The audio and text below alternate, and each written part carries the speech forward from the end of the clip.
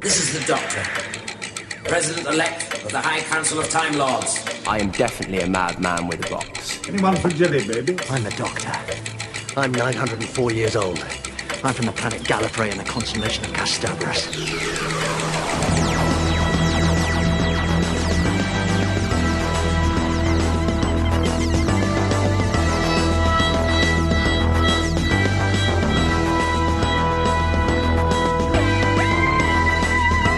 Hey Who fans, and welcome to the Big Blue Box podcast. My name's Gary. My name's Adam. And welcome to episode 64.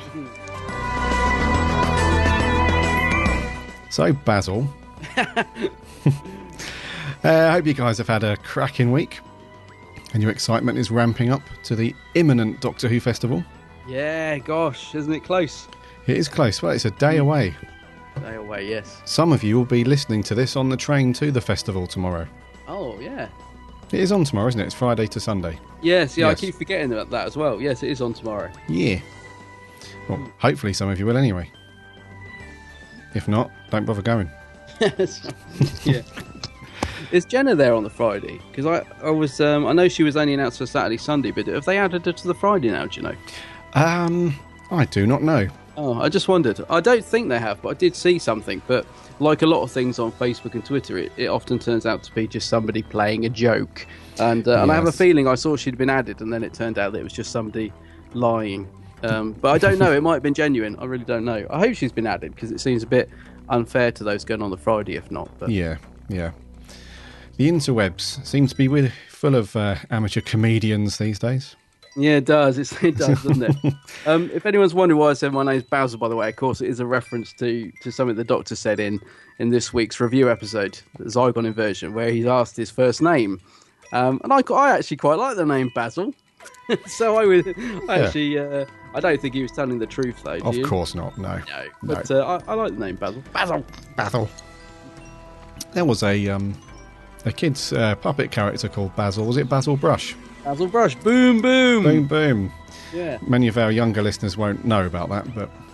Well, I don't know. I think they did do some awful sort of new version of it not that long ago. So some of the middle-aged ones might.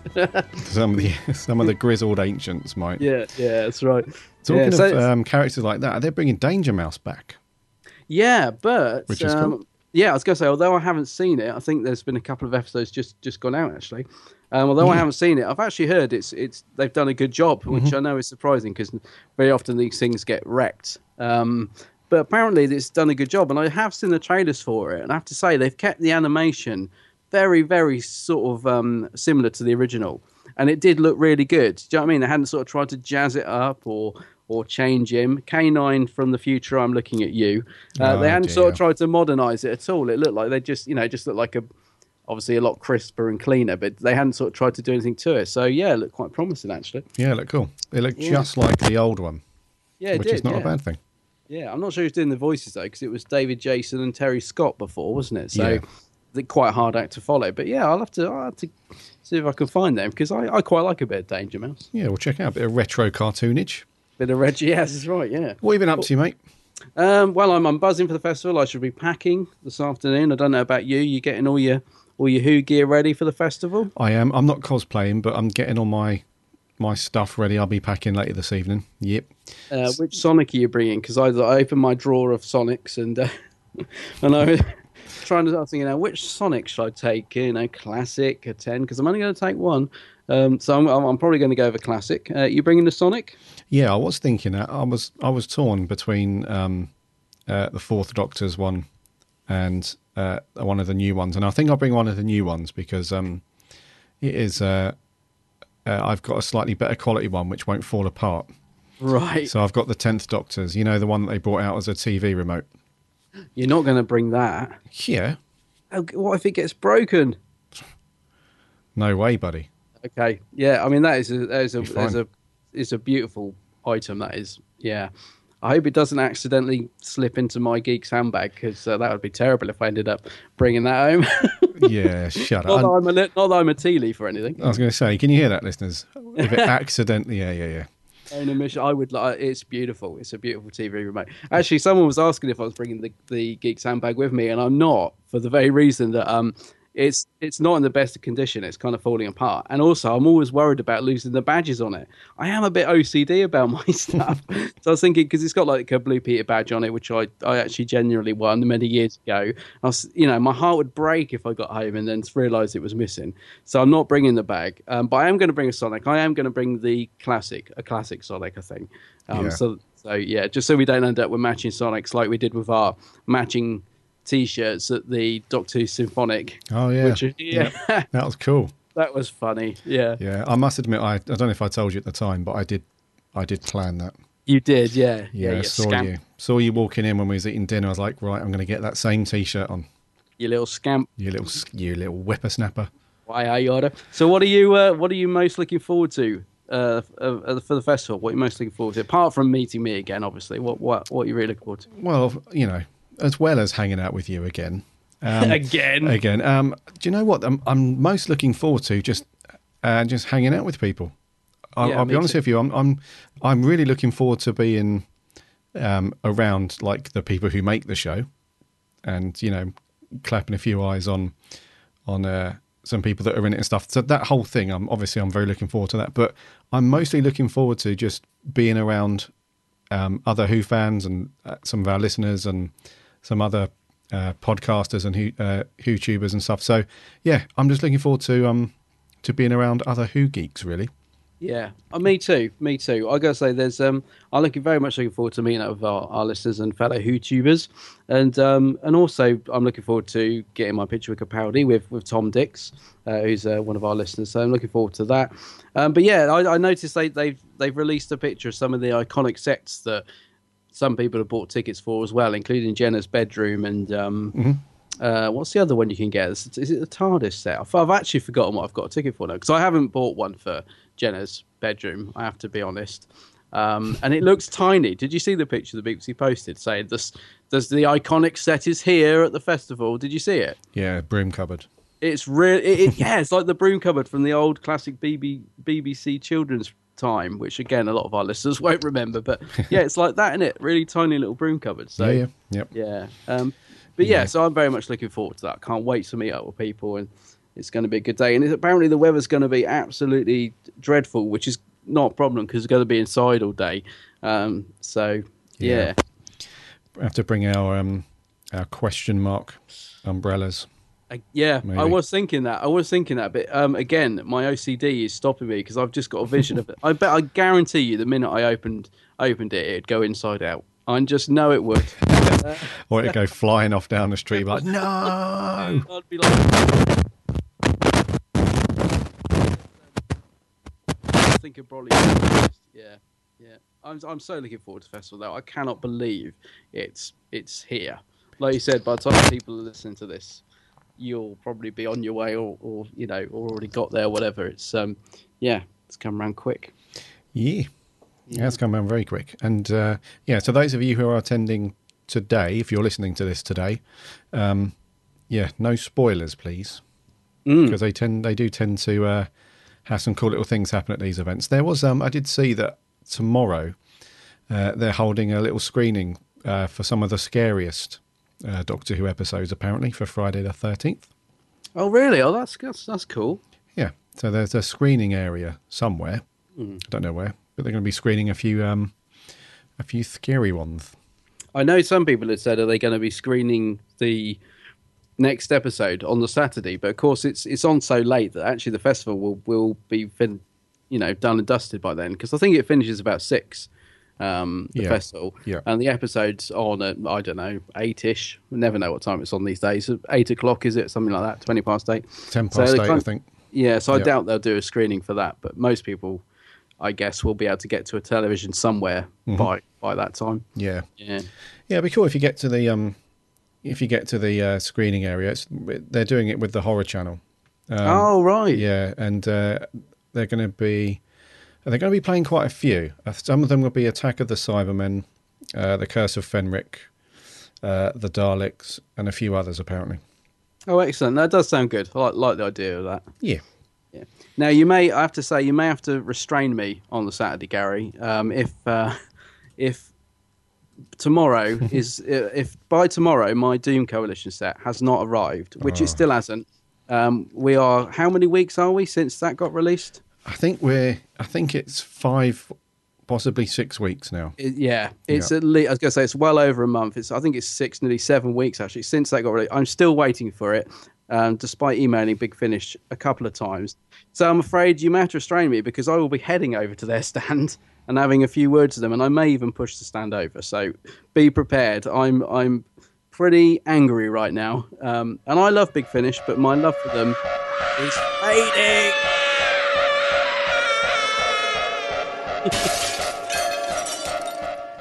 It's not a good time for you and deliveries, mate. From It Big really Finish. isn't. It really isn't. But yeah, they've got a stand there. But there's also lots of other stands going to be there. And there's going to be an exclusive Doctor Who magazine, especially for the festival, which I love these little things. I love it when they do little bits and bobs like this, exclusives. I don't know, do you get the Doctor Who mag? Because I subscribe to it, so I do get it. No, I used to. I haven't subscribed for about a year now, I think. Are you going to get one of these special ones for the festival, if there's any left? Because I think they're going to be quite limited. Yeah, I think so. If there's any left, yeah. Yeah. Yeah. I'm definitely going to pick one up. It's got a really good cover actually this week of Clara in the cafe. Oh, the little waitress uniform thing. Yeah, Yeah. which I'm kind of intrigued about, because that's from, what's that episode where Matt gets zapped on the beach? It's from that episode, isn't it? Oh yeah, from, was it The Impossible Astronaut? So why the Was it heck? from Why there? not? Yeah. So why are they going back there? Do you reckon? Why is she working there?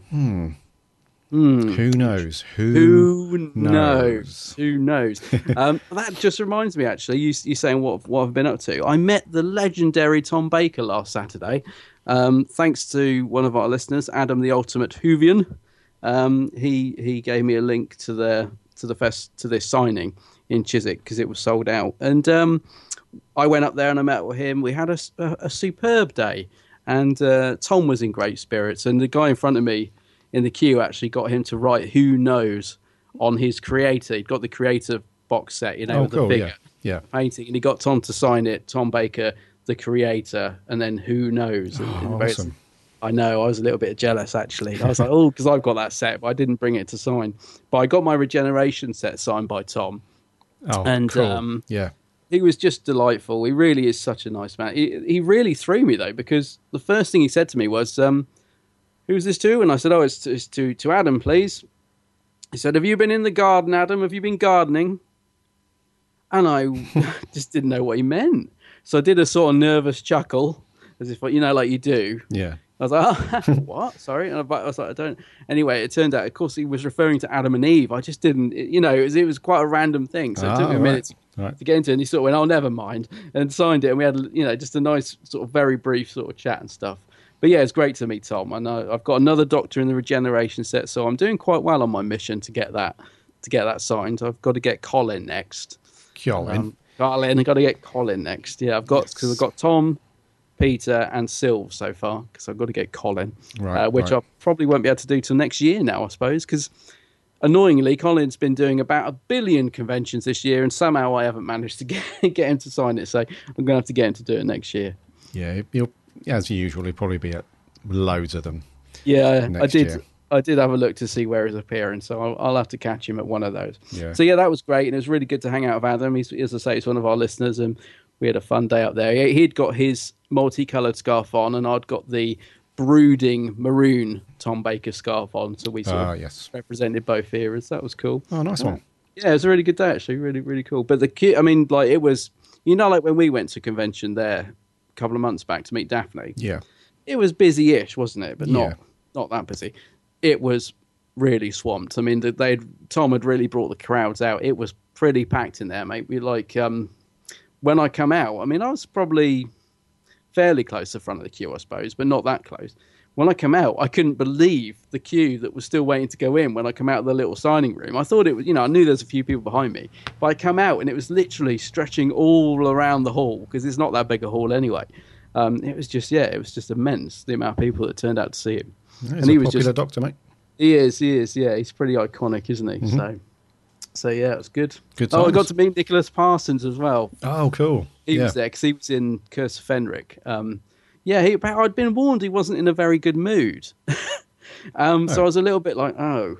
But he was fine. I must admit, I had no problem with him. He did get a bit touchy because my camera wouldn't work. I actually took my proper camera this time. And after 3 attempts, it wouldn't take the picture. So I kept saying, has it done it? Sat next to him, obviously, looking at it. No, it hasn't taken. And so I was getting a bit like, oh my God, he's going to snap in a minute. But he was fine with me. Yeah. You've got He one did of those ask- faces, mate. I just got one of those faces. People One of can't those be faces. mad at you. I've got the perfect face for podcast. Is that what they say? But like Grimmy, the perfect face for radio. But yeah. Yeah. So yeah, it's a good day. So that's what I've been up to. What about you, mate? What have you been up to? What have I been up to? Well, I've been doing a lot of classic watching over the last week. I've no idea why. I just thought I'm in the mood for loads of classic Who. Don't know why. Yeah. So I've watched a couple of Colin Bakers. I watched Which ones? Quite a few. I went back and watched Survival again. Oh Because, yeah. we didn't really rate that. Well, I didn't rate that too positively when we did it on the official review. And any better on a second watch? Not really. I mean, it's one of those episodes where I can appreciate its moment in history, Okay. as being the last episode. Have you ever watched it with the fan commentary? No. Oh, you should watch it with the fan commentary. It's quite fun. Oh, okay, right. Yeah. Yeah, so I watched through that one. I also watched Ghostlight again, which I love the music to Ghostlight. Yes, It's yeah, such it's a good isn't soundtrack, it? yeah. Yeah. Went back and watched a couple of Davison ones, and then I'm stuck on the box set for Keeper of Traken and Legopolis and stuff. That was very cool.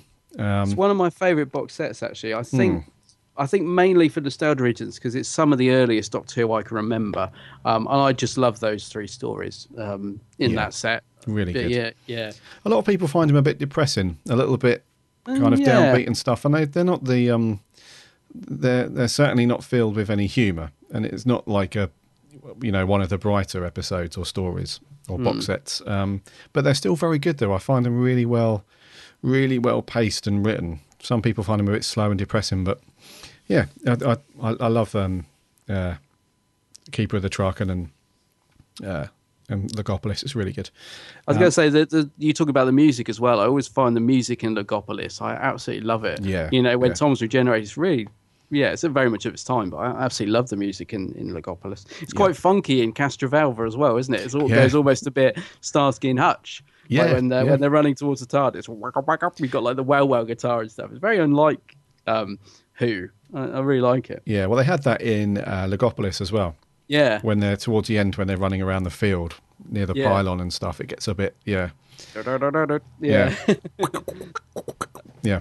Yeah, that's it. Yeah. Yeah, it's pretty cool. So yeah, Very just had a bit of a watch another one. So what else did I watch? I think it was The Web of Fear. Yes, the Web of Fear back on. Web of Fear. Yeah. Oh, Web Troughton. of Fear. Oh, yes. God. For some reason, Troughton. Yes, Troughton. For some reason, I was thinking of the Web Planet. I was thinking, what on earth are you watching that for? The Web of Fear. Oh, right. God, yeah. So I've had a good old classic rewatch. And that's about some it, good really. ones, isn't it? Yeah. I have to say, the lady who we were trying to remember from last week's episode, the unit woman, I think her name was Jack. Remember we struggled to think of her name? Yes. Woman with the gap in her teeth. Yeah. She was at this signing on Saturday, Ah, okay. and because I was in the queue for Tom so long, I sadly missed meeting her. Well, I was going to get her autograph, but somebody I was in the queue with actually did go and get her autograph, and just as a little thing of interest, she was signing hers because she got killed, didn't she? We didn't see her again after this week, did we? Yeah, she got killed, yeah. She got obliterated in the ambush. She was signing her autographs to whoever. And then she was putting "the best is yet to come" in brackets, and then signing her name. And we were like, "Oh, what does that mean? The best is yet to come." So yeah, I was a little bit disappointed. I would like to have got to see her actually because she seemed really nice, but sadly, she was only signing for a couple of hours. And although that sounds quite long, I was in the queue for so long for Tom that I missed her. But it didn't feel like a couple of hours. You know what I mean? I just sort of come out and she'd gone. But yeah, intriguing. The best is yet to come. So maybe we haven't seen the last of her. Well, you Or never, the Zygons. Yeah, you truly never see the last of anybody. No, in not on Doctor Moffat's Who, do watch. you? Yeah, Not on no, Moffat's watch, yeah. That's true. That's true. Yeah. Cool. So yes, all in all, a pretty good week. Yeah. We've far. waffled for long enough. I think we have. I think we need to land old sexy and do the news. Give me the news. Give me the news.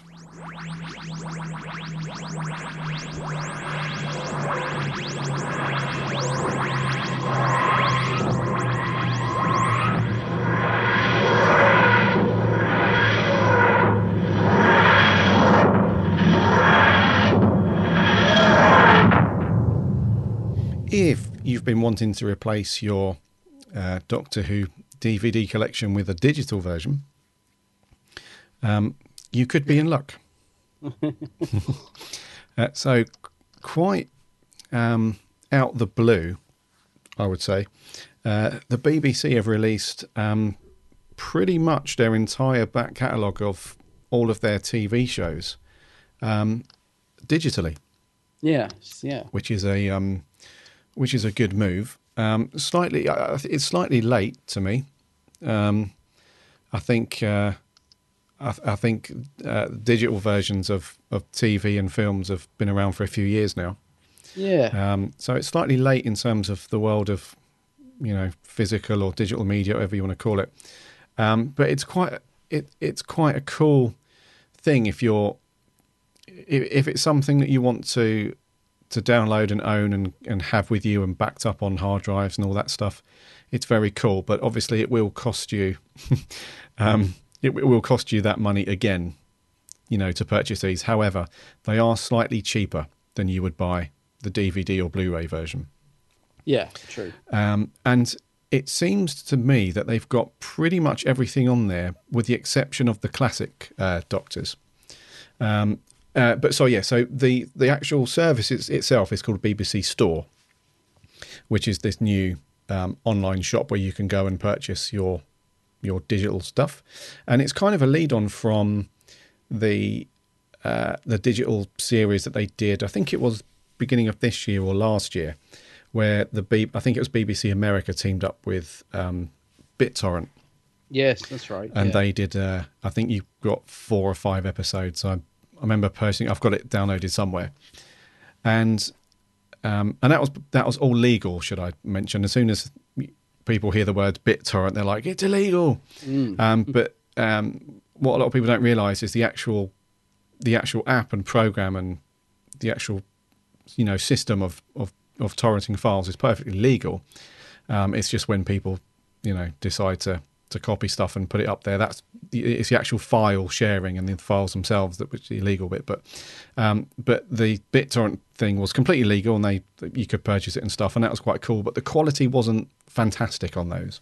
Oh, right. So I'm hoping that these ones will be slightly better, seeing as we're getting them directly from the BBC. Yeah. And yeah, so you've got all of the new stuff. That's all there. So everything from Eccleston through to now, or Series 8, should I say, is all present and all there.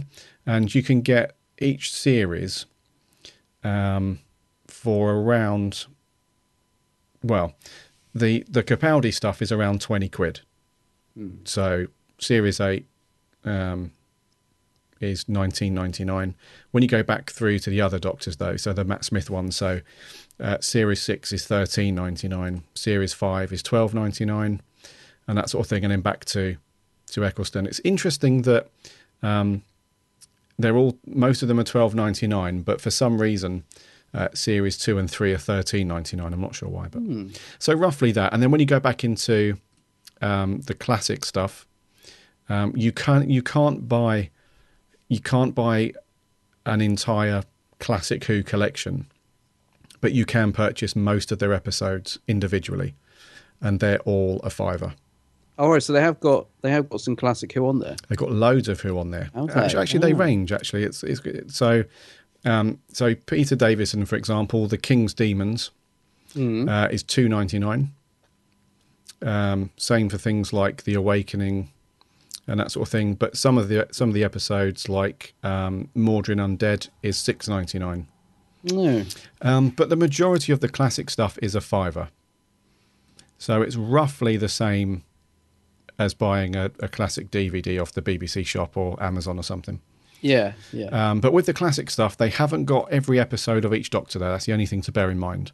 They've got most of them on there, or should I say some of them, depending on which Doctor. So, yeah, there's most of them on there. So I might purchase one and see what the quality's like. See what it's like. Yeah, I was going to say, I remember like when they first added some of these to iTunes, I picked up some of the classic stories. I'd sort of like to thought of having a digital copy to watch on the train or whatever. And the quality really varied on the iTunes ones. I mean, they didn't look like the remastered versions like you get on DVD. I remember the Deadly Assassin, for example, I purchased and it was pretty bad. It had like the audio actually cut out of one speaker for half an episode. So halfway through episode 2 or 3, I can't remember now, the audio just cut out from one speaker. So you only had audio in the left speaker, I think it was, for half an episode. I remember thinking, this is really bad. And I contacted iTunes about it, and nothing was done. They didn't even know what I was talking about, even though it's perfectly simple. It just, you know what I mean? It was like banging my head against a brick wall. Trying to tell them, but the sort of quality of the iTunes ones wasn't great, even though they're official and everything. So it'd be interesting to see. I would hope, because these are a bit more expensive, and like you said, it's the official BBC store.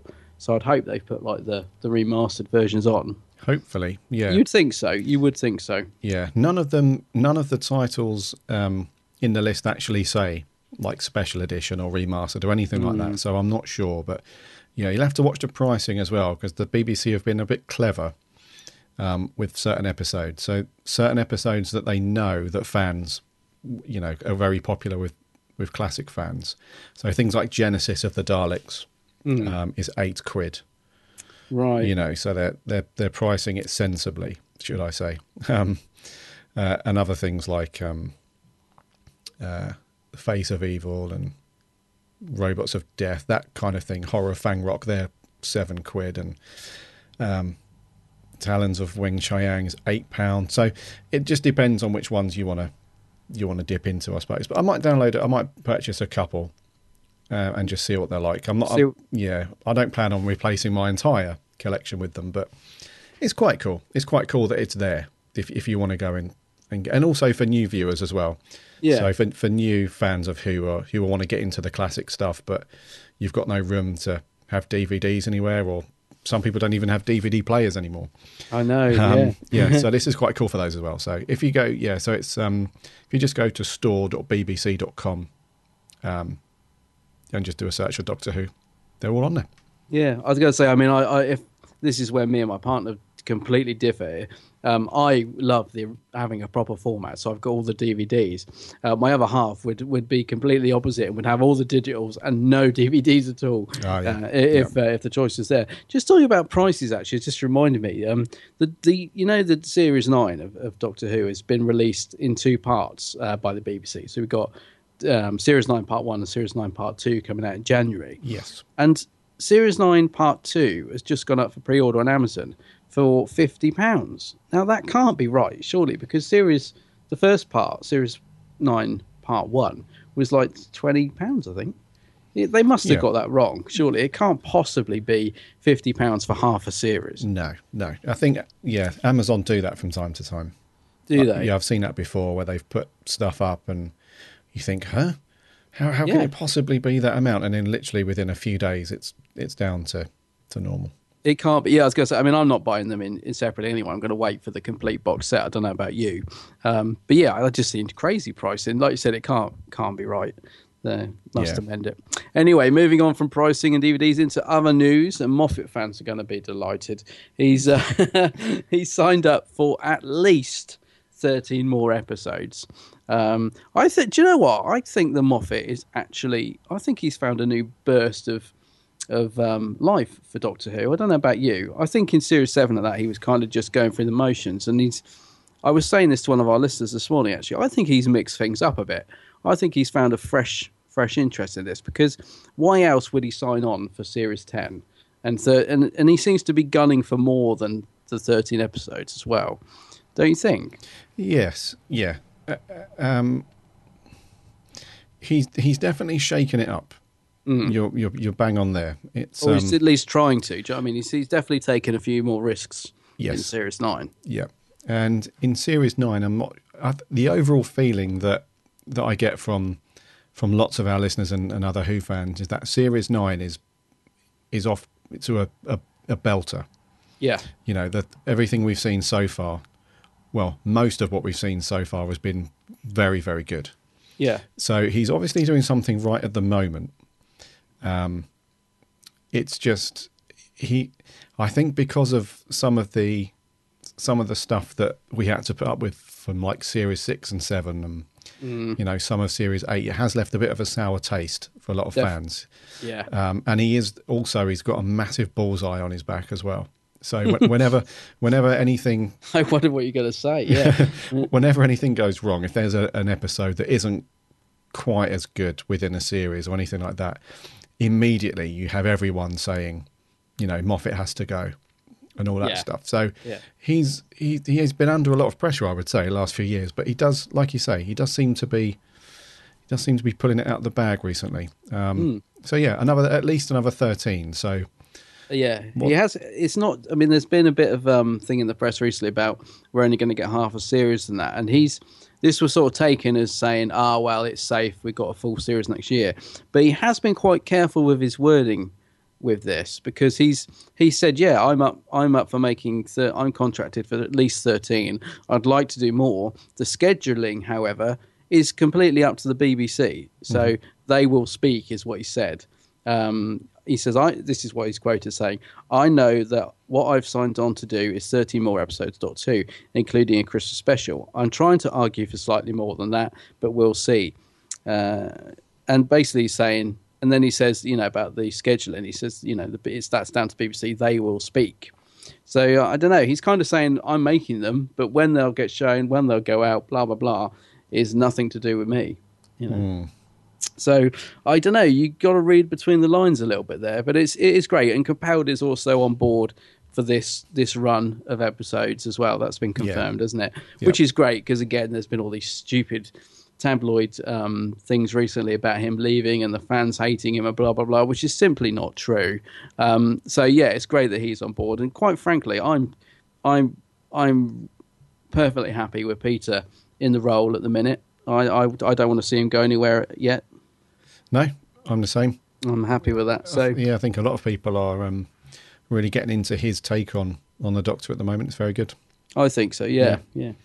So the Moff sticking around for a little bit longer, and it does sound like the Doctor's going down that darker route. There was a good quote later on in this article, actually, just talking about the Doctor going on a bit of a journey. You know, saying the Doctor has started to enjoy life more in Series 9, but things are about to take a dramatic turn, which is going to see the more cynical, closed off and suspicious Doctor return for, you know, later in the series and for the next series, Series 10. So that does sound good, because I guess, like a lot of people, I don't know about you, I've been a little bit unsure about some of the humour or some of the ways that Capaldi's been written in Series 9, although I'm really enjoying it. There's been moments when I felt like, it's a bit of a character, like the tank scene that you mentioned and stuff.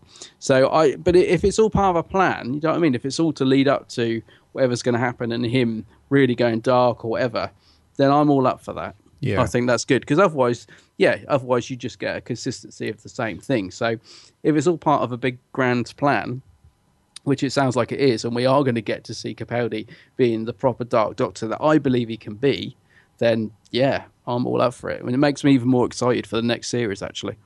Yeah, me too, man. There was one thing that I'm still not sure if they're going to delve into it a little bit, and that is during the 50th anniversary, so the Day of the Doctor episode,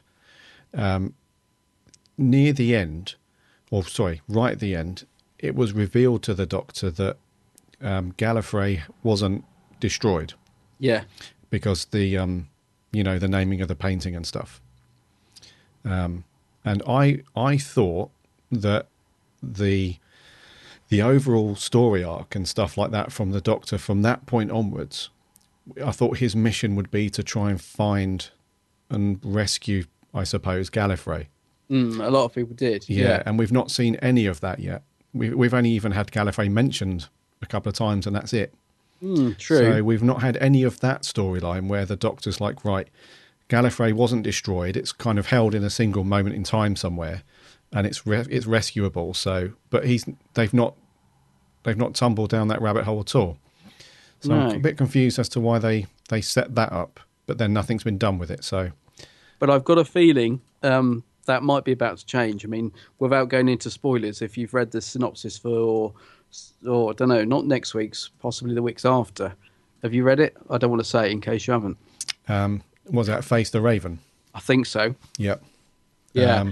Okay, right. Because Gallifrey is mentioned. And I don't know. I have a feeling we might be heading maybe slightly in that direction, but not quite as like you said, not quite the mission that we thought he was going to be on after Day of the Doctor. But yeah, I think we're going there. I think we're definitely going to go down that route. But how far down that route, I don't know. Be interesting to see. Yeah. Okay. Yeah. So, last bit of news for you guys.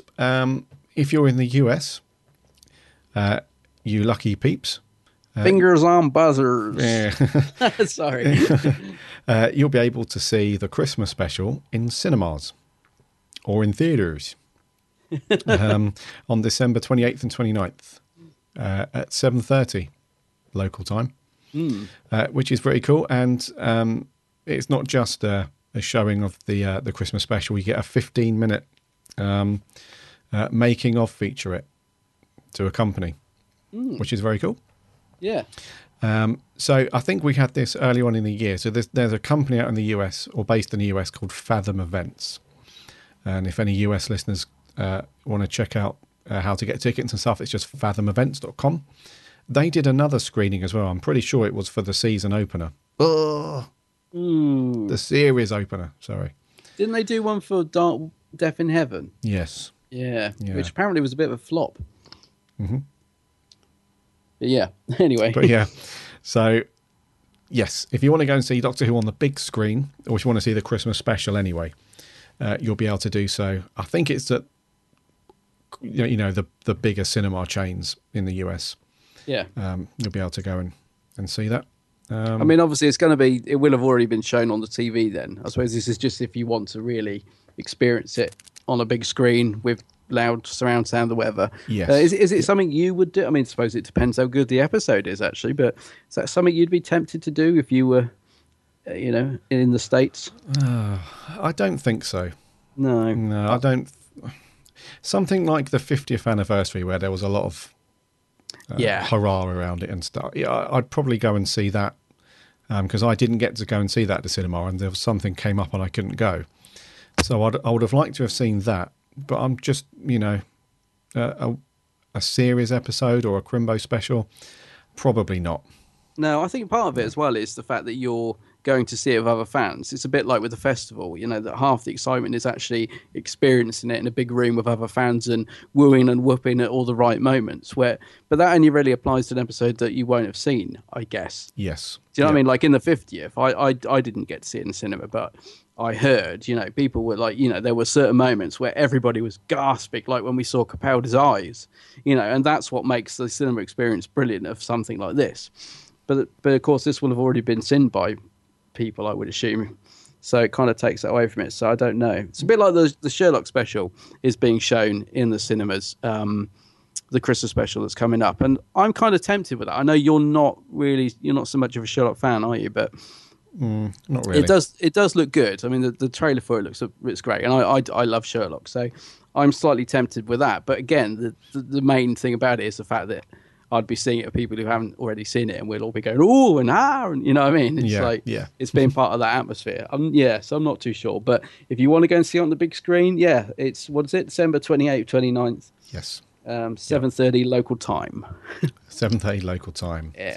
Not Greenwich Mean Time. No, certainly not. So something like Pacific or whatever it is. Yeah. Do excuse my terrible American accent. That was me actually trying to mimic the Doctor in the Zygon version, which we'll come on to later. Was it? I couldn't tell. Really? Just in case it wasn't clear. That's going to wrap up news. Yeah. Adam. Hello. My good man. Hello there. Am I a good man, though? Are you a good man? Am I a good man? Please tell me and our listeners what we're reviewing this week. We're reviewing the Zygon inversion. What is it that you actually want?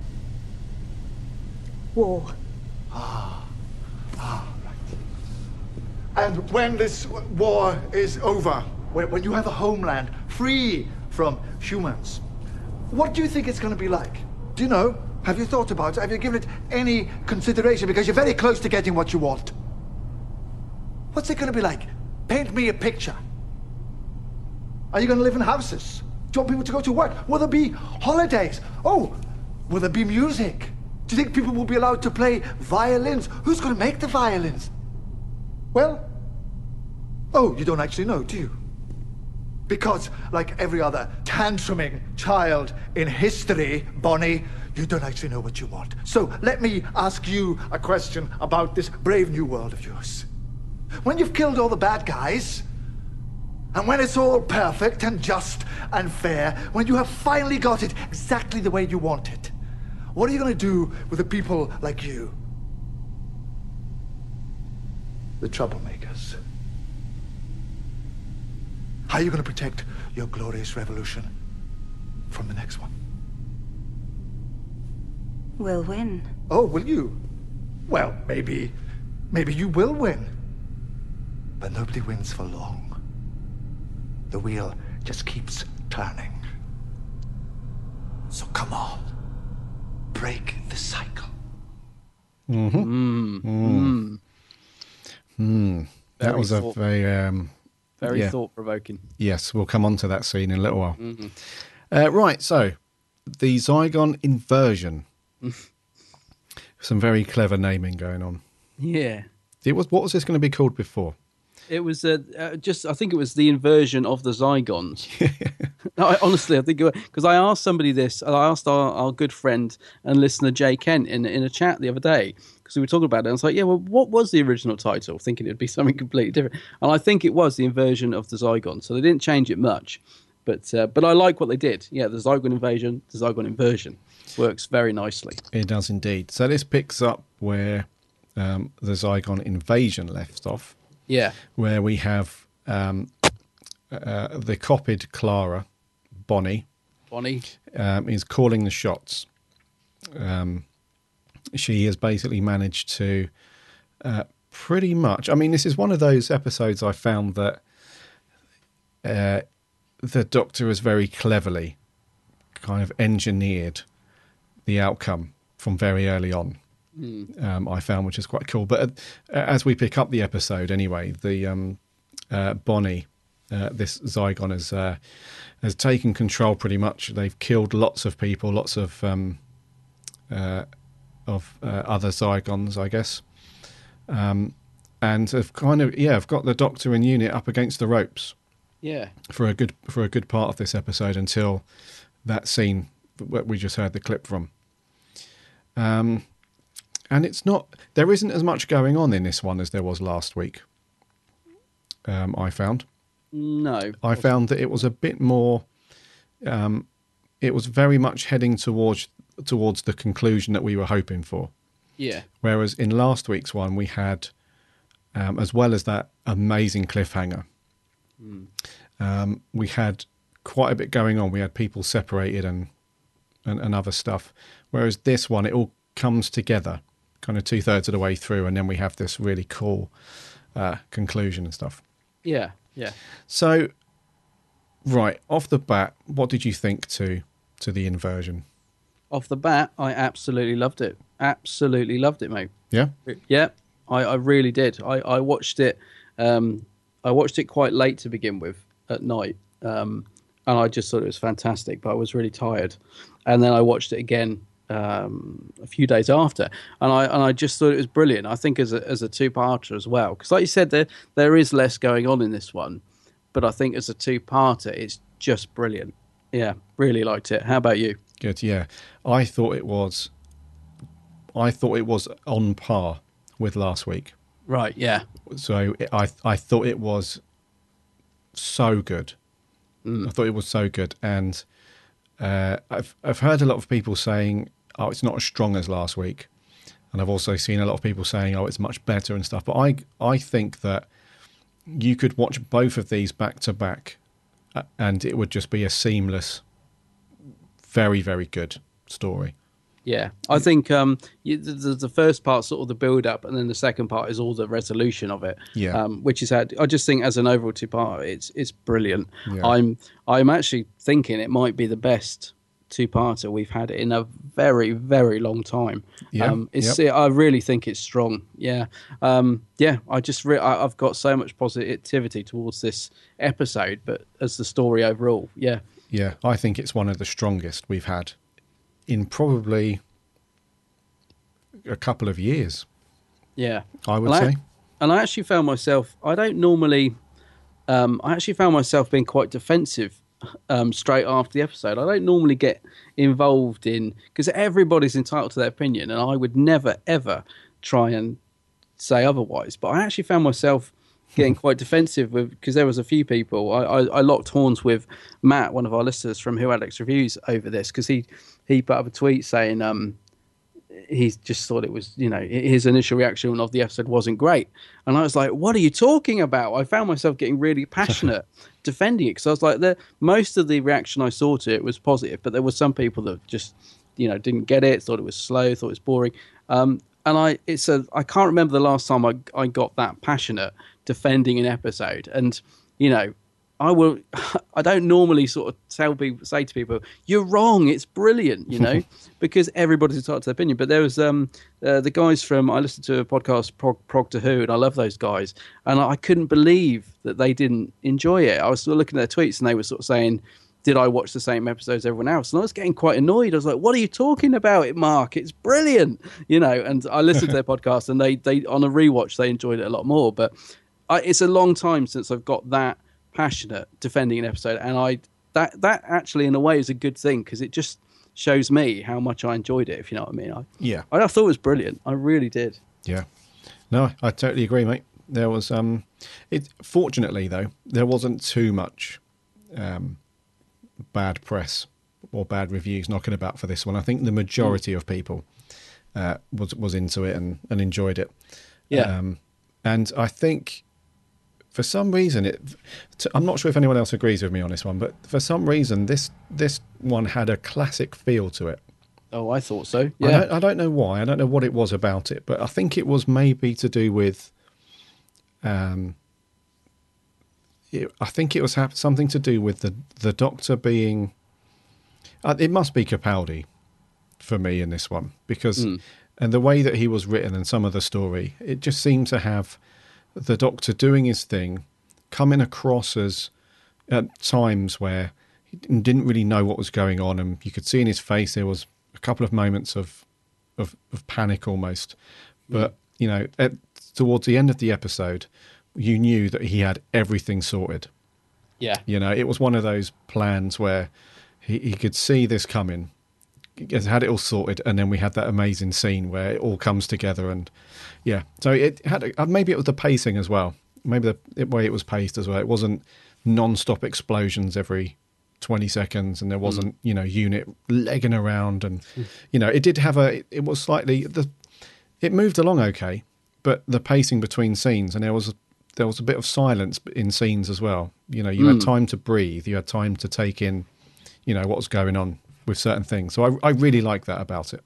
Yeah, I agree with that, because sometimes the music, I've said this before, I love Murray's music, and I have to say it's been phenomenal in this two-parter, I think. Really brilliant. But a lot of the time it has been quite subtle as well, which we don't always get from Murray. Sometimes it is a bit too much in your face, and sometimes you can't hear what they're saying. But yeah, we actually got moments of silence in this, and moments of just very, very subtle music to, like you said, to allow the episode to breathe and take in what was actually happening. Yeah.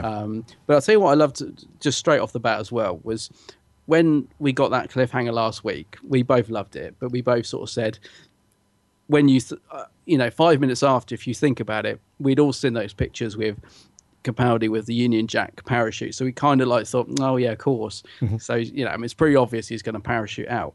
But what I loved about this episode was that it took that cliffhanger and it did something different with it that I really wasn't expecting. So straight away, I loved where we were going, because it cut to Clara being in the pod in her bedroom and moving the TV to move the gun and having that interaction with her Zygon counterpart. And I just loved it because, I mean, there's no way you could have predicted that, I don't think. So straight away, I loved what was going on, that they'd taken that cliffhanger and thought, yeah, people are going to guess that they parachute out, but we'll do something, we'll throw this in to make it different. And, you'd have to be pretty good to work out they were going to do that, I think. I loved all that business in the flat, and her, saying, feeling her pulse and saying, I can, don't lie to me. I've got your pulse here. I know when you're lying to me. I thought it was such a really nice, a very simple, and it totally worked, because you could sort of say, well, why is Clara in the bedroom being able to control, Bonnie or whatever? But it worked for me. I thought, yeah, she's in the pod. It's her subconscious. It's how she sees her subconscious, and everything in that room is representing what's going on in the world and stuff. For me, it totally worked, and I thought it was a great start to the episode. I think some people who didn't enjoy it, so they found that bit really slow. But for me, I thought it was great, and it totally took me by surprise. That's why I liked it. Mm-hmm. Indeed, and it's one of those times as well where you think, wow, a lot of people have not been very complimentary about Clara over the last series or two. But in this series, I'm really liking her. Same here. I'll be honest with you, mate. I thought that it would be a case. Before this series started, I thought, right, how long is it going to be before they off Clara? Because based on the last couple of series, I've just been, let's just off her early on. Let the Doctor run solo for a while and then pick up a new companion. But I'm actually going to be sorry to see her go. I never thought I'd say that based on the last couple of series. But yeah, I think she's really good this series.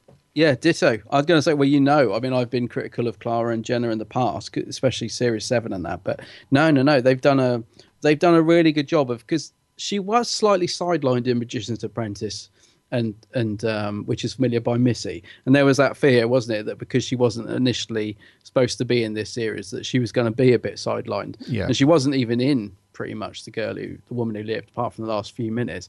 But yeah, so she's been more subtle in this series, but she's been brilliant. And I, like you, there would have been a time when I'd have just been so pleased to see her go. But I am actually going to miss her. But the timing is absolutely right now. Because I will miss her, because if she stayed any longer, I would be sick of her. There's no doubt about it. But yeah, I am actually thinking that they've done a really good job. And Jenna's done a great job, actually. She was fantastic in this episode, doing the dual roles. I actually love her. I really liked her as Bonnie, just being evil. Yeah, they've done a really good job building her back up, and I'm going to miss her. I'm going to be moved by her leaving a lot more than I would have been if she'd have gone perhaps a series or two back. An awful lot more. Yeah. No, I agree, mate. It's going to, and from what we hear, her departure is going to be relatively sad as well. Yeah, I think we're in. I think we're in for a big. Well, I don't know. I don't want to build it up too much, but it sounds like we're going to be in for. I think Jenna has got so many fans out there. There's a lot of people that are a bit, not taken with her, but there's also an awful lot of fans out there that really love Jenna. Mm-hmm. And I think from what we're hearing, they are going to be heartbroken when by her exit. I don't know. I don't know what the Moff's got in store, but yeah, it sounds like the Doctor's going to go nuts. And I must admit, in the nicest way, I can't wait. I think, really can't wait to see what happens. Yeah, no, I read you. So Clara was really strong in this one, I thought, and she was she almost for the middle part of the episode, she almost steals the show.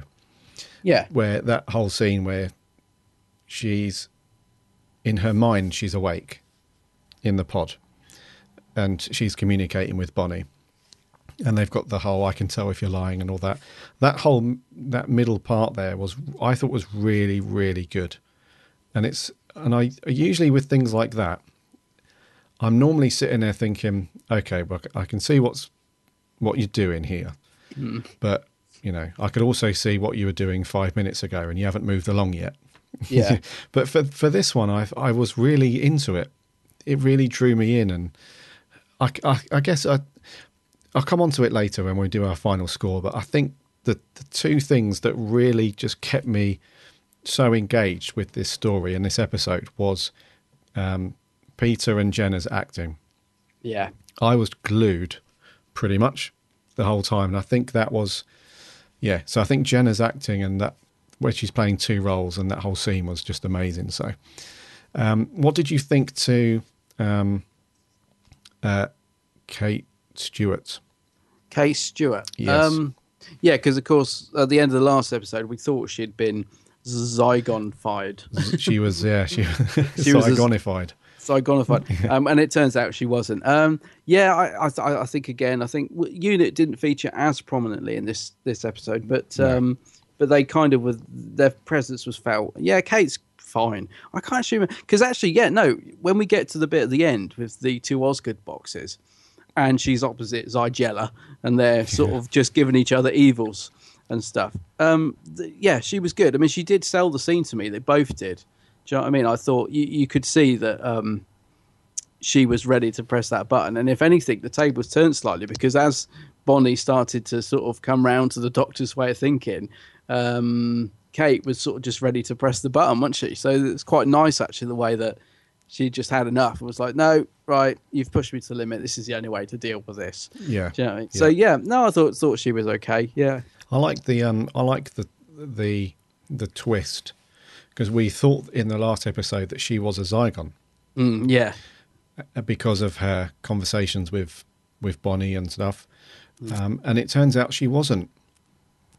No, she shot her, didn't she? She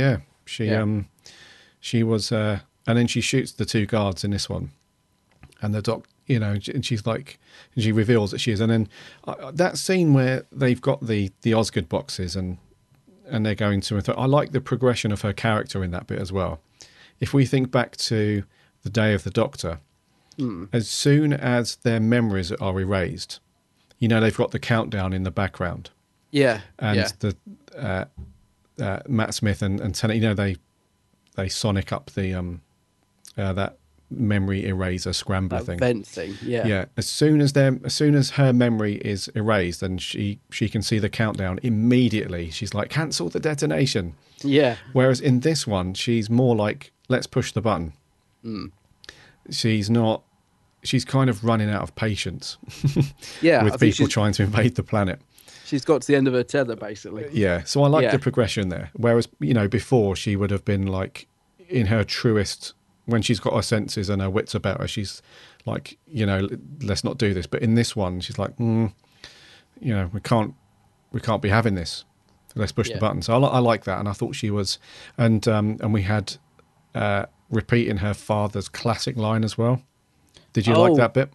I did. Yeah. Well, yeah. I mean, it's one of those lines. I don't know.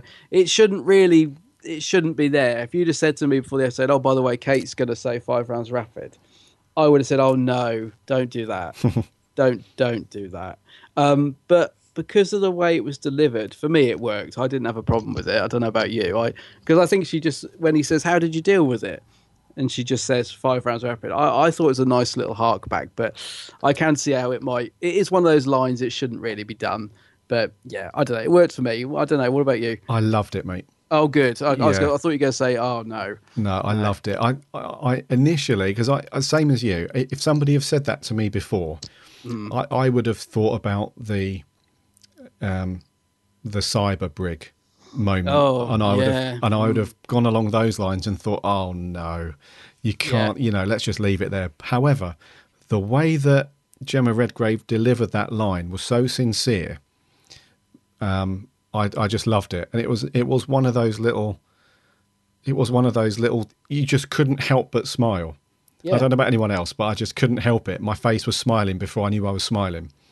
So I love that line. And I know there's some people maybe think, yeah, but come on, it's not needed. But, why not? Why not throw in a bit of whimsy now and then? Yeah, it was a nice hark back, I thought. And like you said, it was the way it was delivered. It was just the way it was thrown in. It wasn't done in a sentimental or even trying to.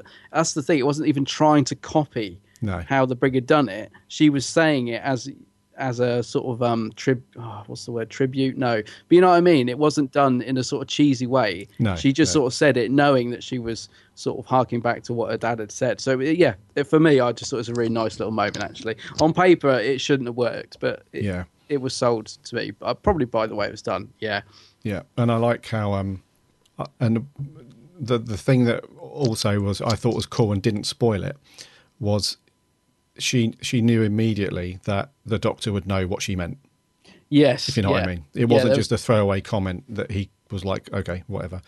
You know, he knew exactly where she was coming from. Yeah, there was a nice little sort of interaction between the two. Nice little look. Yeah. Yeah, very good. Yeah. So what did you think to our rubbery friends, the Zygons? Well, they weren't in it as much this week. They weren't, were they? No, we didn't get, because I must admit, when we saw, you know, when they got ambushed last week, and we did get a very quick shot of quite a fleet of Zygons stood in that room. Yes. And I thought we were going to get a bit more of a Zygon, for want of a better phrase, invasion this week. I did think we were going to get to see him a bit more en masse, doing a bit more. To be honest with you, though, it didn't really bother me, because there was a scene near the start where Bonnie sort of turns that poor bloke on the estate. She sort of turns that bloke back to Zygon, but he's sort of in transition, so he's half human and half Zygon. And I actually thought that guy played it brilliantly, although it's such a small scene, and the Doctor sort of chased him through the supermarket. But it was quite horrific, actually. Yeah. Not just the makeup, but the sort of cracking of the bones or whatever it was every time he jerked, and it was quite scary, I thought. And he didn't sort of go over the top, that guy. Do you know what I mean? I actually thought he looked terrified. He really, really sort of acted it well. And so awesome. that was, I thought he was great. And I just think he's worth a mention, because in a way it was a sort of inconsequential scene.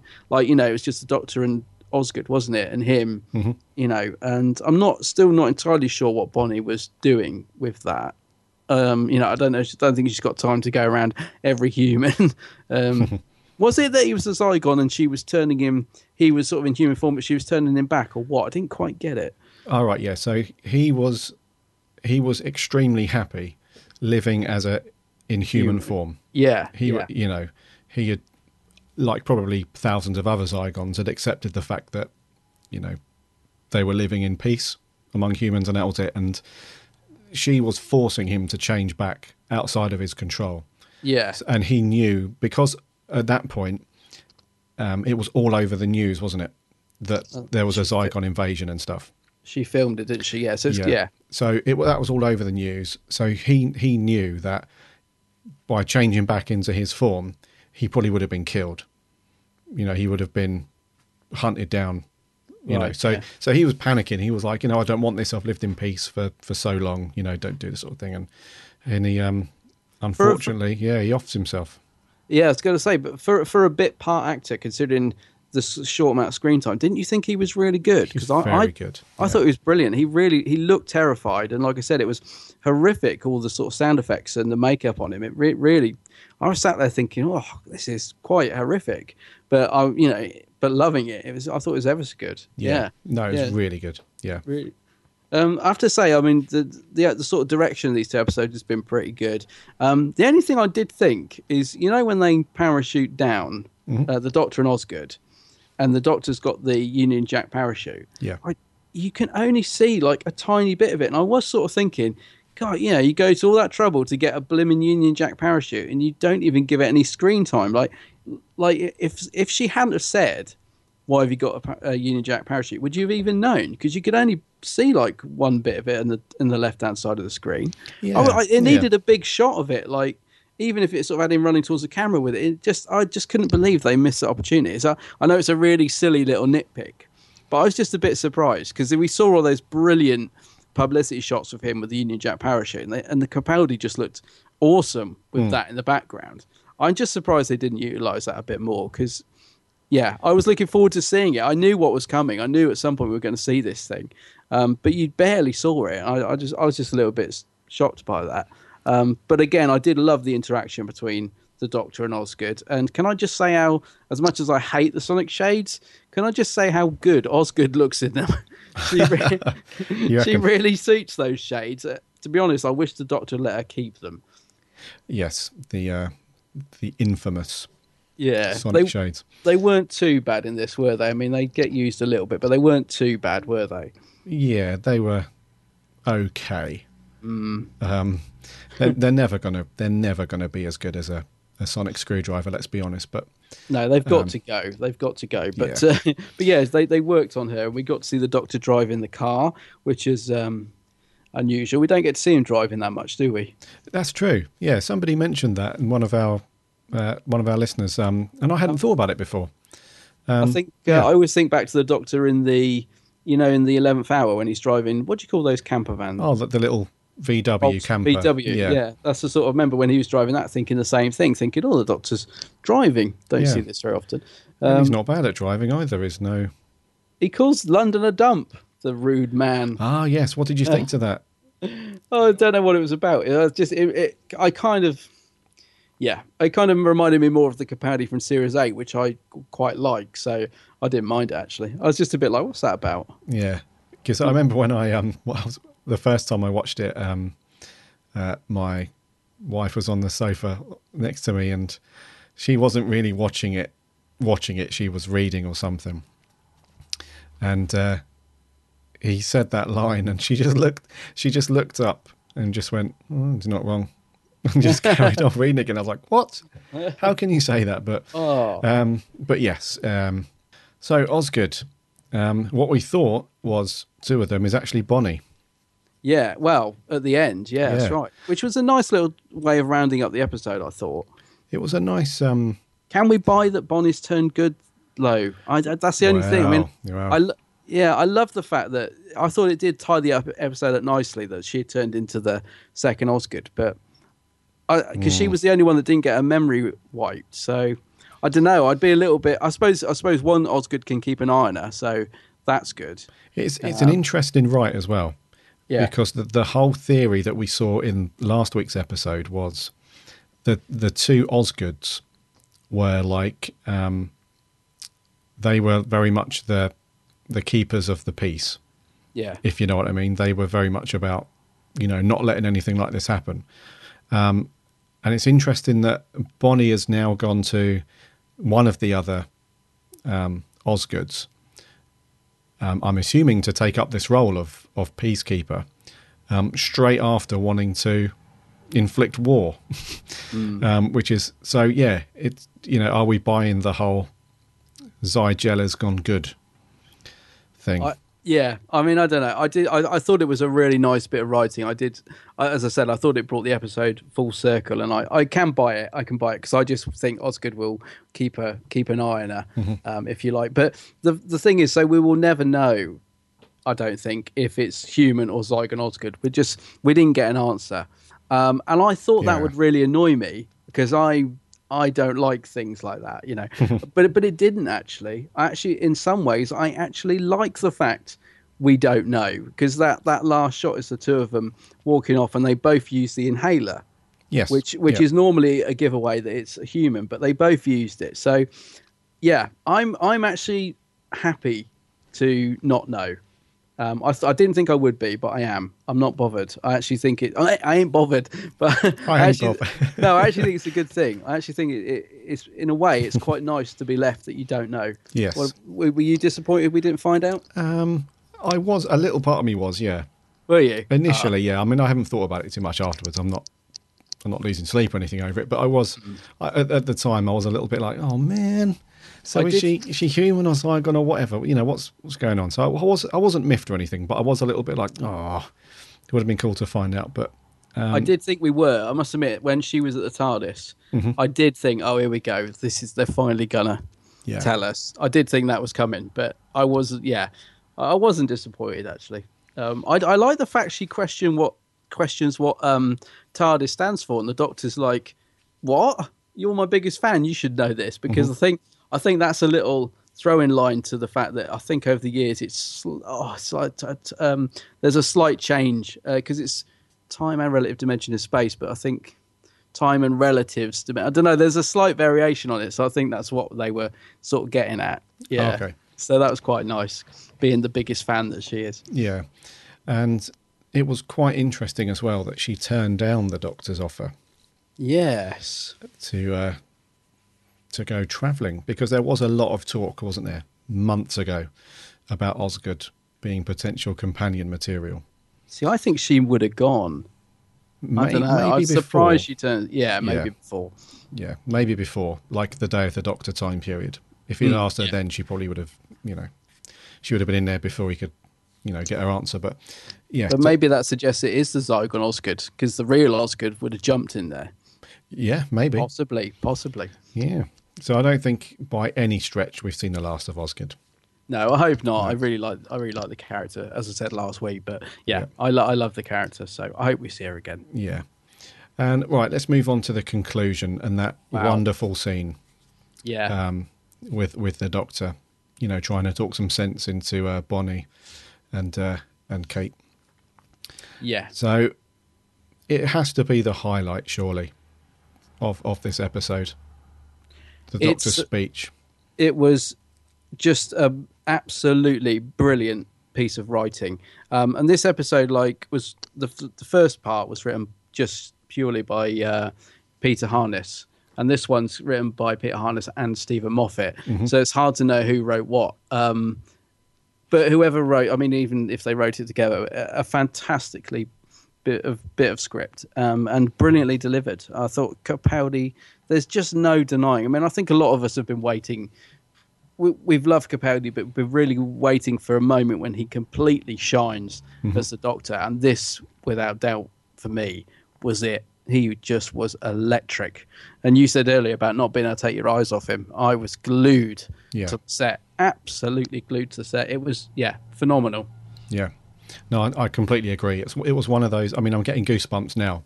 Same. Talking about it. But it was so well written that you completely fell into, because sometimes with actors, there's always that moment where it's like, yes, he's the Doctor, but he's also Peter Capaldi.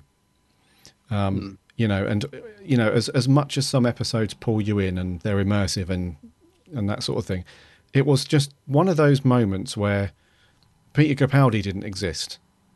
He was 100% literally just the Doctor in front of your eyes. Yeah.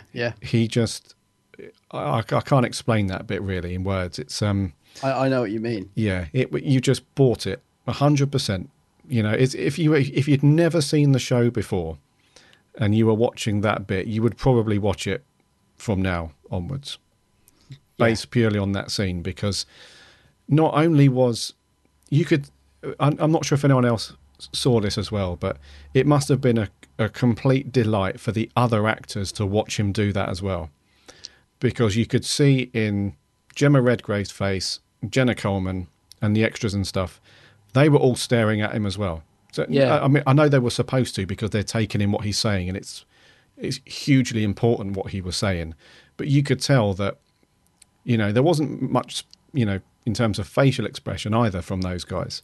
They were taking it all in as well. So I can imagine that those, the people on set and the actors as well, they were loving it as much as we were.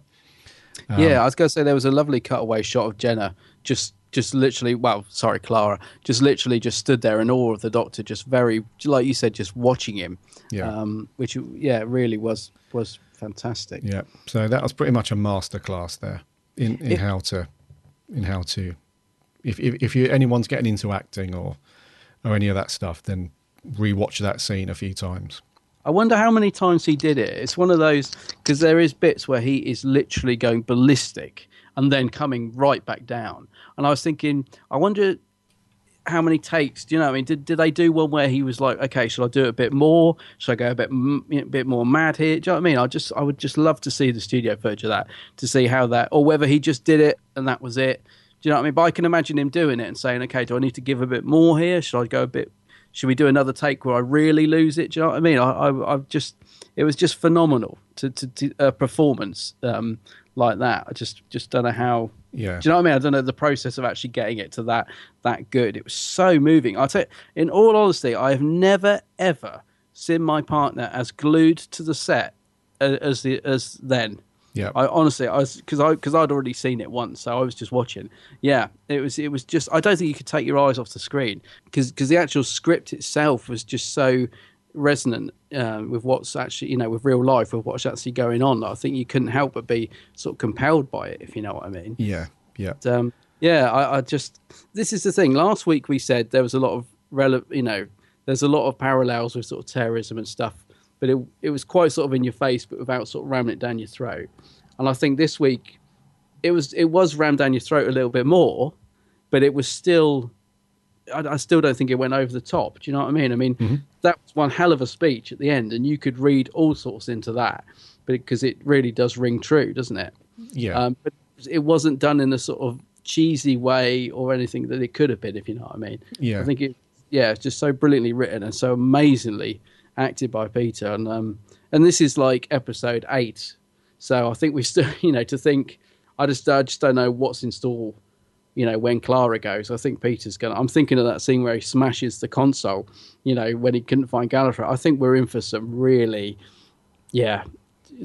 good stuff ahead, because Peter just showed exactly what he's capable of. And I think he's still got a lot more to show as well, a lot more to come, don't you? Yes, absolutely. And I'm glad that he hasn't left, because like you mentioned earlier, there was a lot of rumours about him just doing the one series and then, and then he's only on for one more. So I'm glad that he's with us for at least another series after this, because he has got more to show.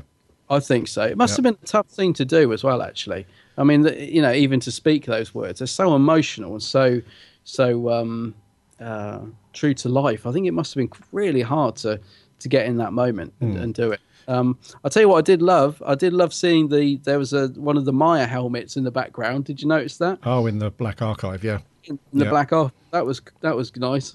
Liked seeing that just in the background. Mm-hmm.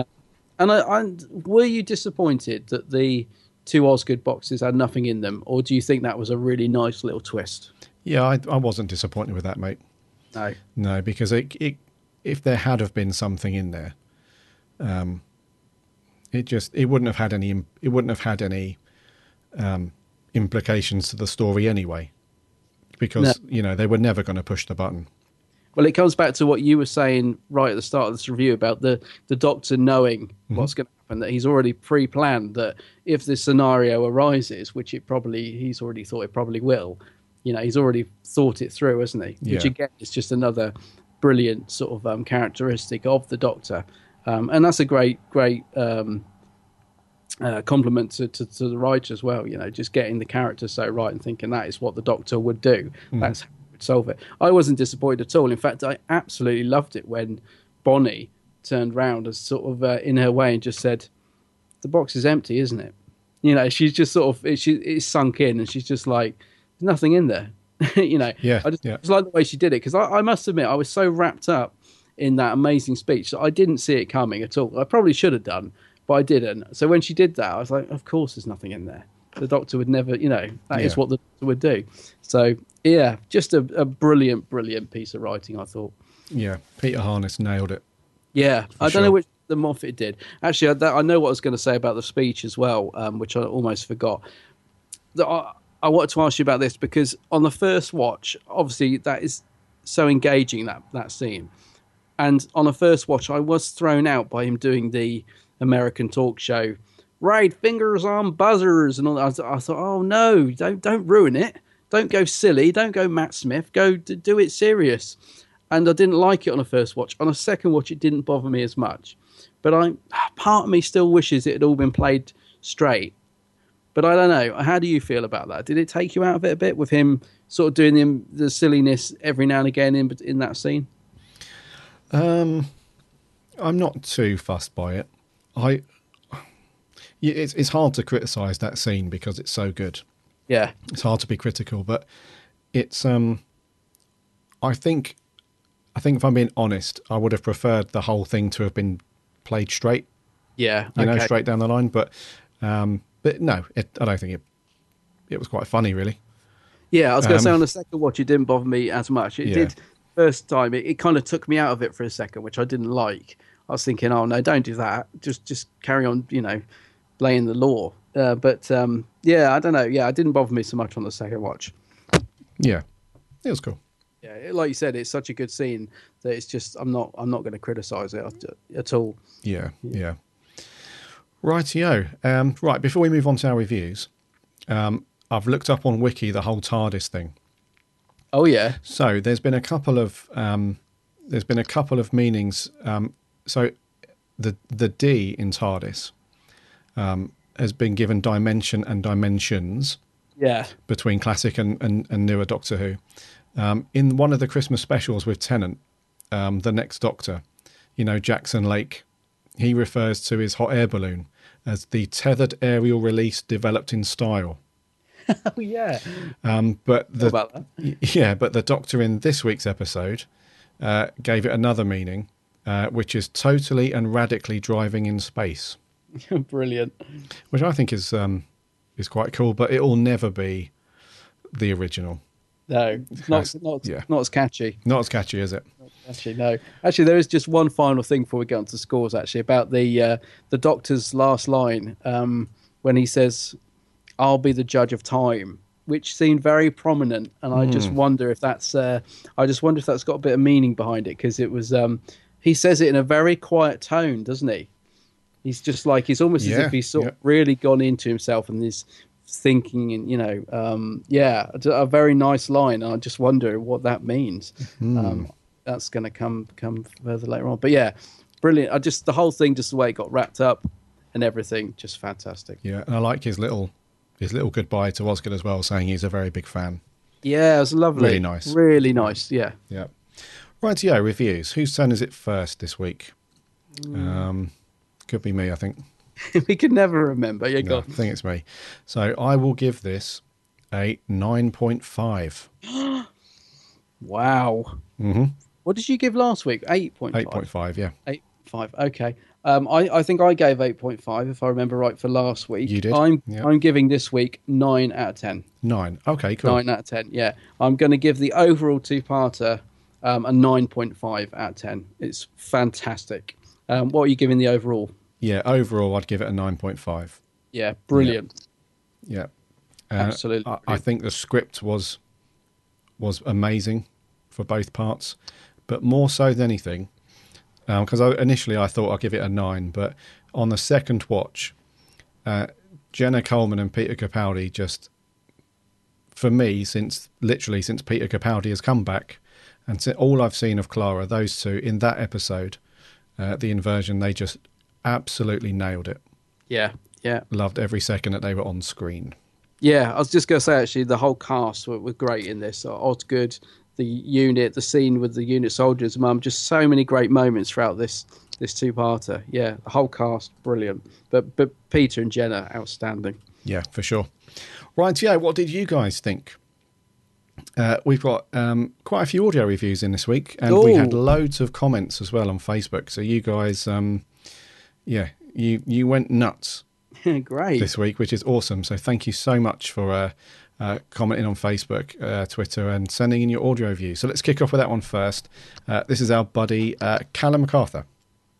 Hello, the Big Blue Box podcast. It's my review of the Zygon Inversion.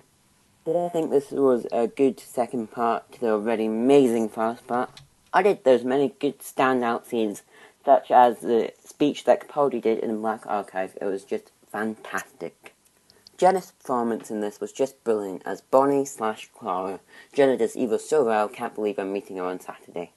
Gemma Redgrave's performance as Kate was amazing. She didn't really do much in this episode though, but still fantastic acting. Ingrid Oliver as Osgood, she's just amazing and kind of becomes the companion in this episode and even gets invited on to the TARDIS. I mean, who would turn that option down? And I'm also meeting her on Saturday too. This is just unreal. Seeing the bit at the end with the two Osgoods is the bit I saw being filmed back in May. I give this episode a 10.5 out of 10.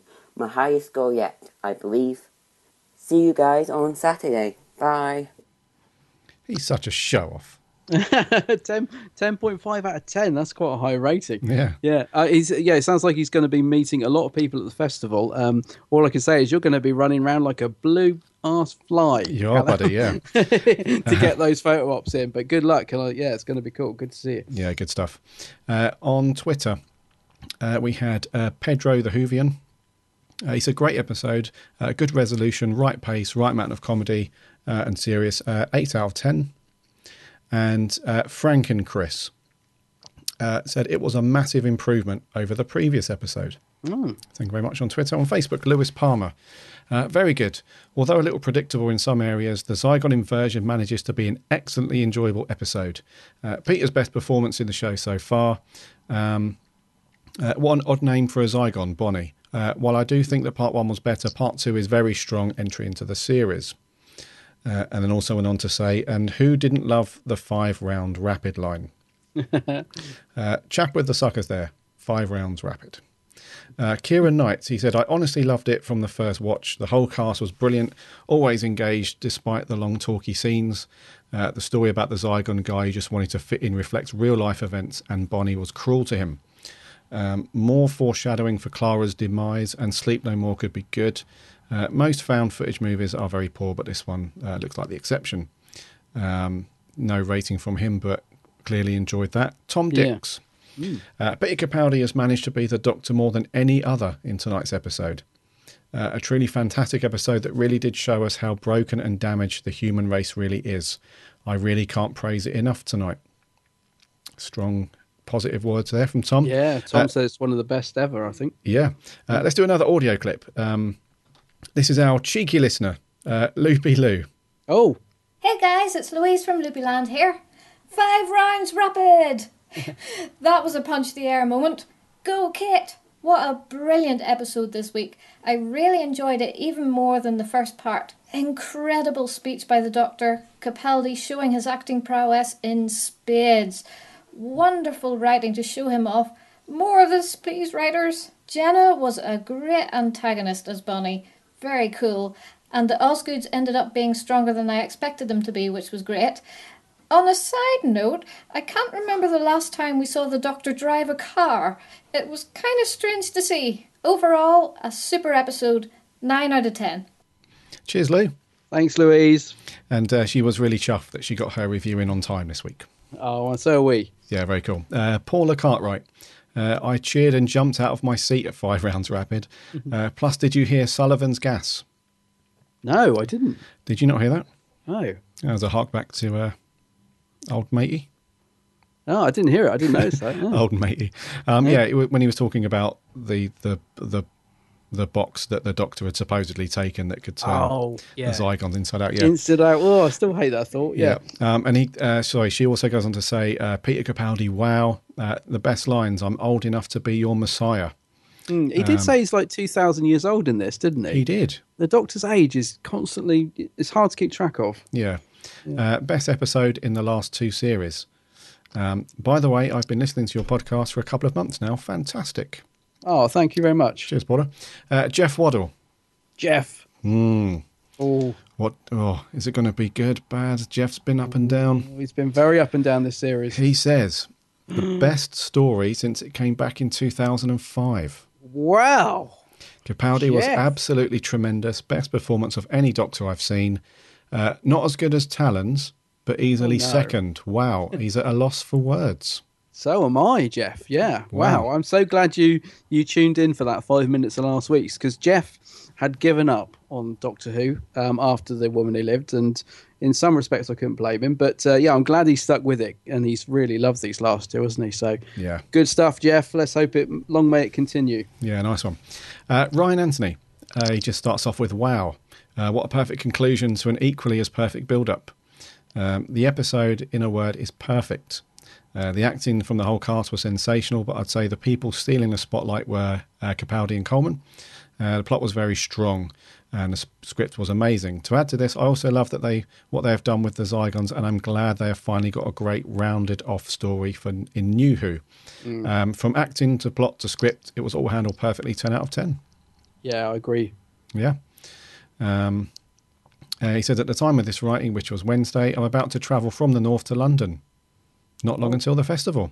Oh, cool. See you there. Yeah, and he likes the 5 rounds rapid line also. Excellent. Let's do another audio review.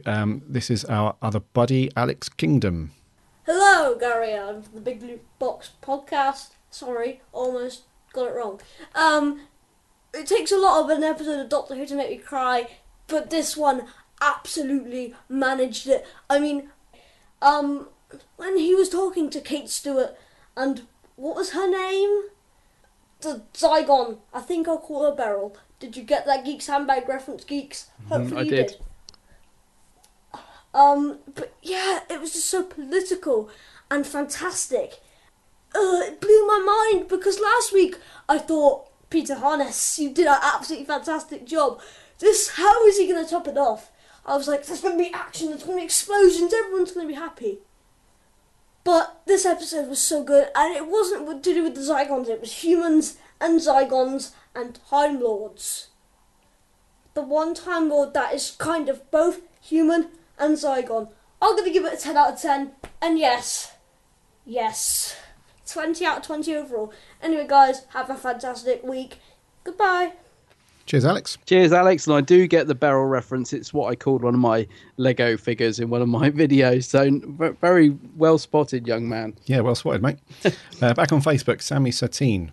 He says, well, I have to say congratulations. Sorry?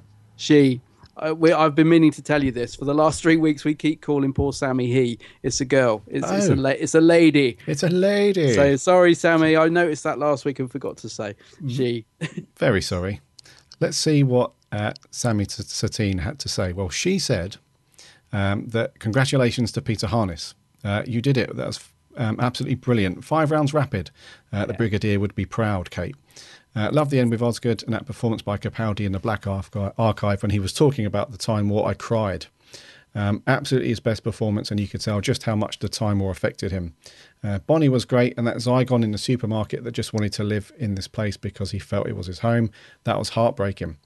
Absolutely outstanding.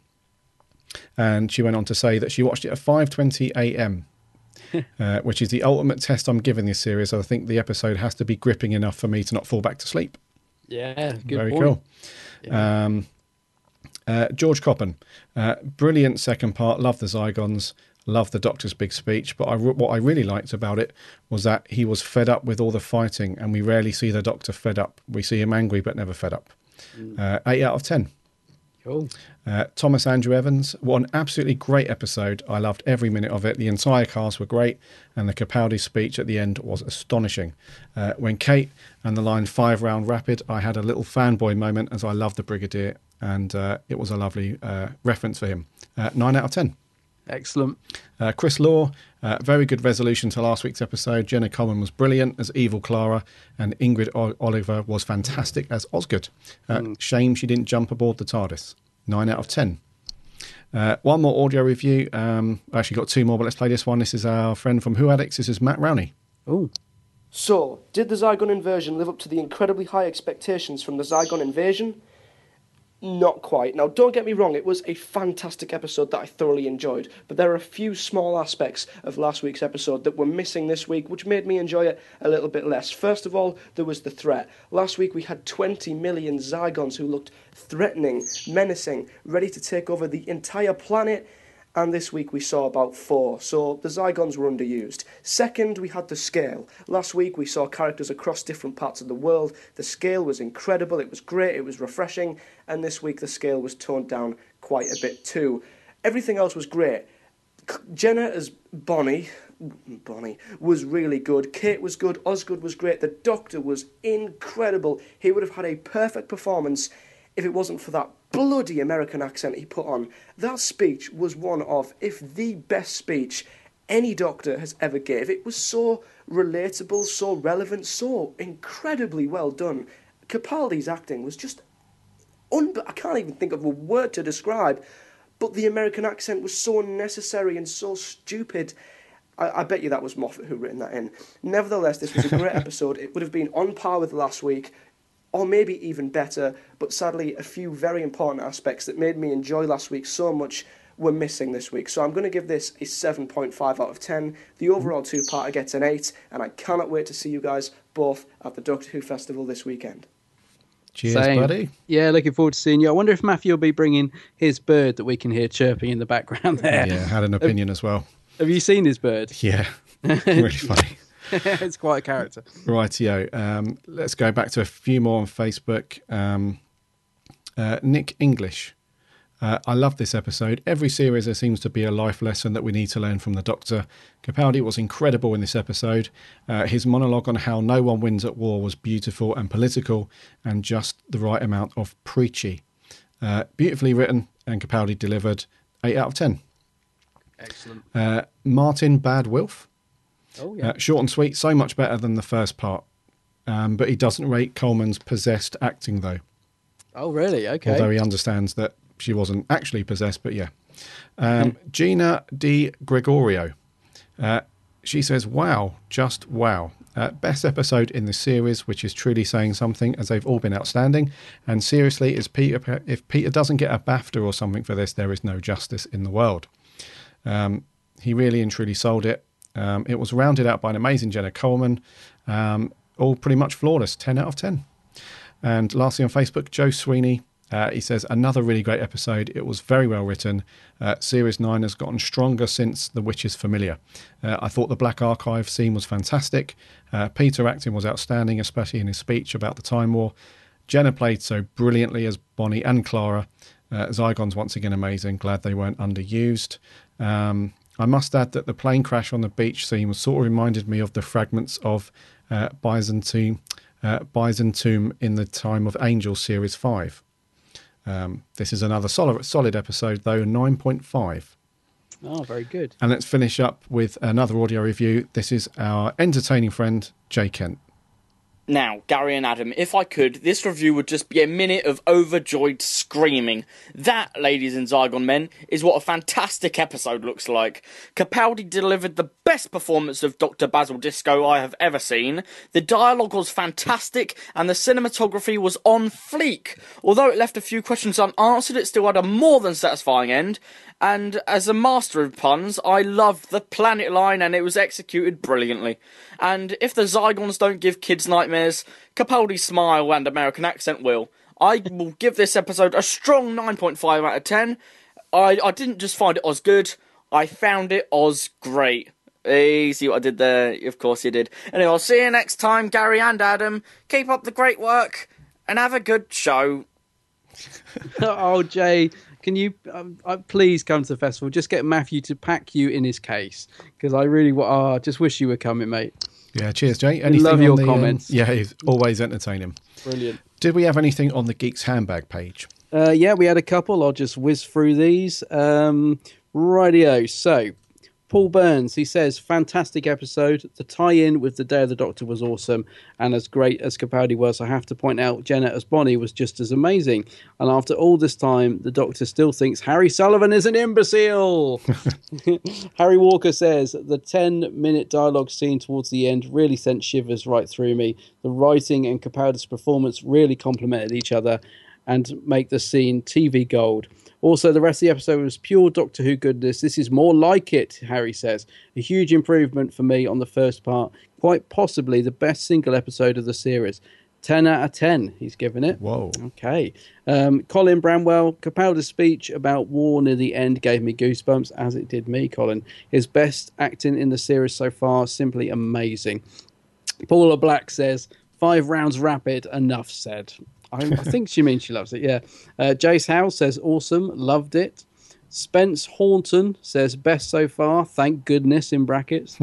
Stephen Hardy, best of the series so far, and a welcome return to the multi-part format. Okay. And Robert Lithgow says, decent conclusion, I think. So he's perhaps not convinced. And finally, Adam Time Lord Fishwick says... a fantastic episode, way better than last week. Peter Capaldi at his best. So a few people there saying a lot better than last week, and we both thought last week was brilliant, didn't we? Mm. So, but yes, yeah, all positive there, no negative, which is great. Which is great. I think it's the first time that pretty much across the board, everyone's loving an episode of Who. Yeah, that's right. Yeah, I'm glad Matthew from Who Addicts grew to like it a lot more, because otherwise I would have had to have bashed him over the head with my question mark umbrella at the festival. Yeah. I was very no, perfectly entitled to his opinion, but I'm glad he liked it more on the second watch. Yeah, cool. So that was the Zygon Inversion review, and overall really, really positive. Let's hope that Series 9 continues down this road. Yes. Of awesomeness so far. And I think we will wrap there, buddy. Okay.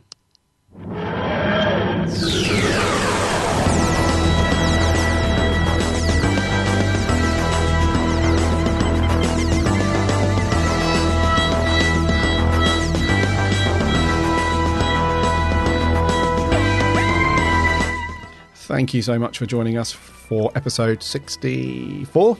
Nearly got it wrong there. Mm-hmm. And thank you so much for all of your comments on Twitter, Facebook, and your audio reviews. It really does round off the show and makes our day. Love reading out your stuff and playing your audio clips. Very cool. Yeah, got some new people sending in audio clips this week, which was lovely, and always great to have our regulars as well. Yes, our entertaining regulars. Mm-hmm. So, trivia. Last week we asked you, at what age was the Doctor taken from his family to join the Academy? And the answer, of course, was the very young age of 8. We had Max Baird on Facebook, along with Nick English on Facebook. Well done, guys. Who scored that one all net. Question for this week. What is the name of Parallel Universe Jackie's dog? Eh? What is the name of Parallel Universe Jackie's dog? Oh, right, okay. Yes, the Jackie who resides in the Parallel Universe. Oh, yeah. What is the name of her dog? Send us your answer on to Twitter or Facebook, and we will read the correct ones out next week. Yeah. I've just seen the answer, which is why I'm laughing, because as soon as I saw it, I was like, of course. Of course, yeah. Of course. And it's one of those ones where if you can't remember or you don't know, when you hear it, you'll kick yourself. Yeah, Indeed. definitely. So, once again, I know I say thank you a lot, but thank you very much for sticking with us and listening through and sending in all your stuff. One thing that really helps us out, if you guys wouldn't mind, if you could jump, if you're a subscriber on iTunes or anything, if you could jump on there and give us a review, that would help us out massively, and we'd really appreciate that. Otherwise, head over to the Facebook page. Head over to the website, www.bigblueboxpodcast.co.uk. From there, you can link off to Facebook and Twitter, and you can also listen to all the past episodes and all that stuff. And also check out Adam's YouTube and Facebook pages, The Geek's Handbag. Some very, very cool stuff on there. If you're into sci-fi in general, Doctor Who, blind bags, unboxing, location shoots, all of that stuff, he's got it all on there. Cheers, buddy. It's really cool. We will see, hopefully, most of you at the festival this Saturday. We cannot wait. Can't wait. Yeah, come up to us, say hello, don't be shy. We'll have a convo about Who. We don't bite. We don't bite hard. Until next time, my name's Gary. My name's Adam. See you for Sleep No More next week. Indeed. And until then, Alonzi!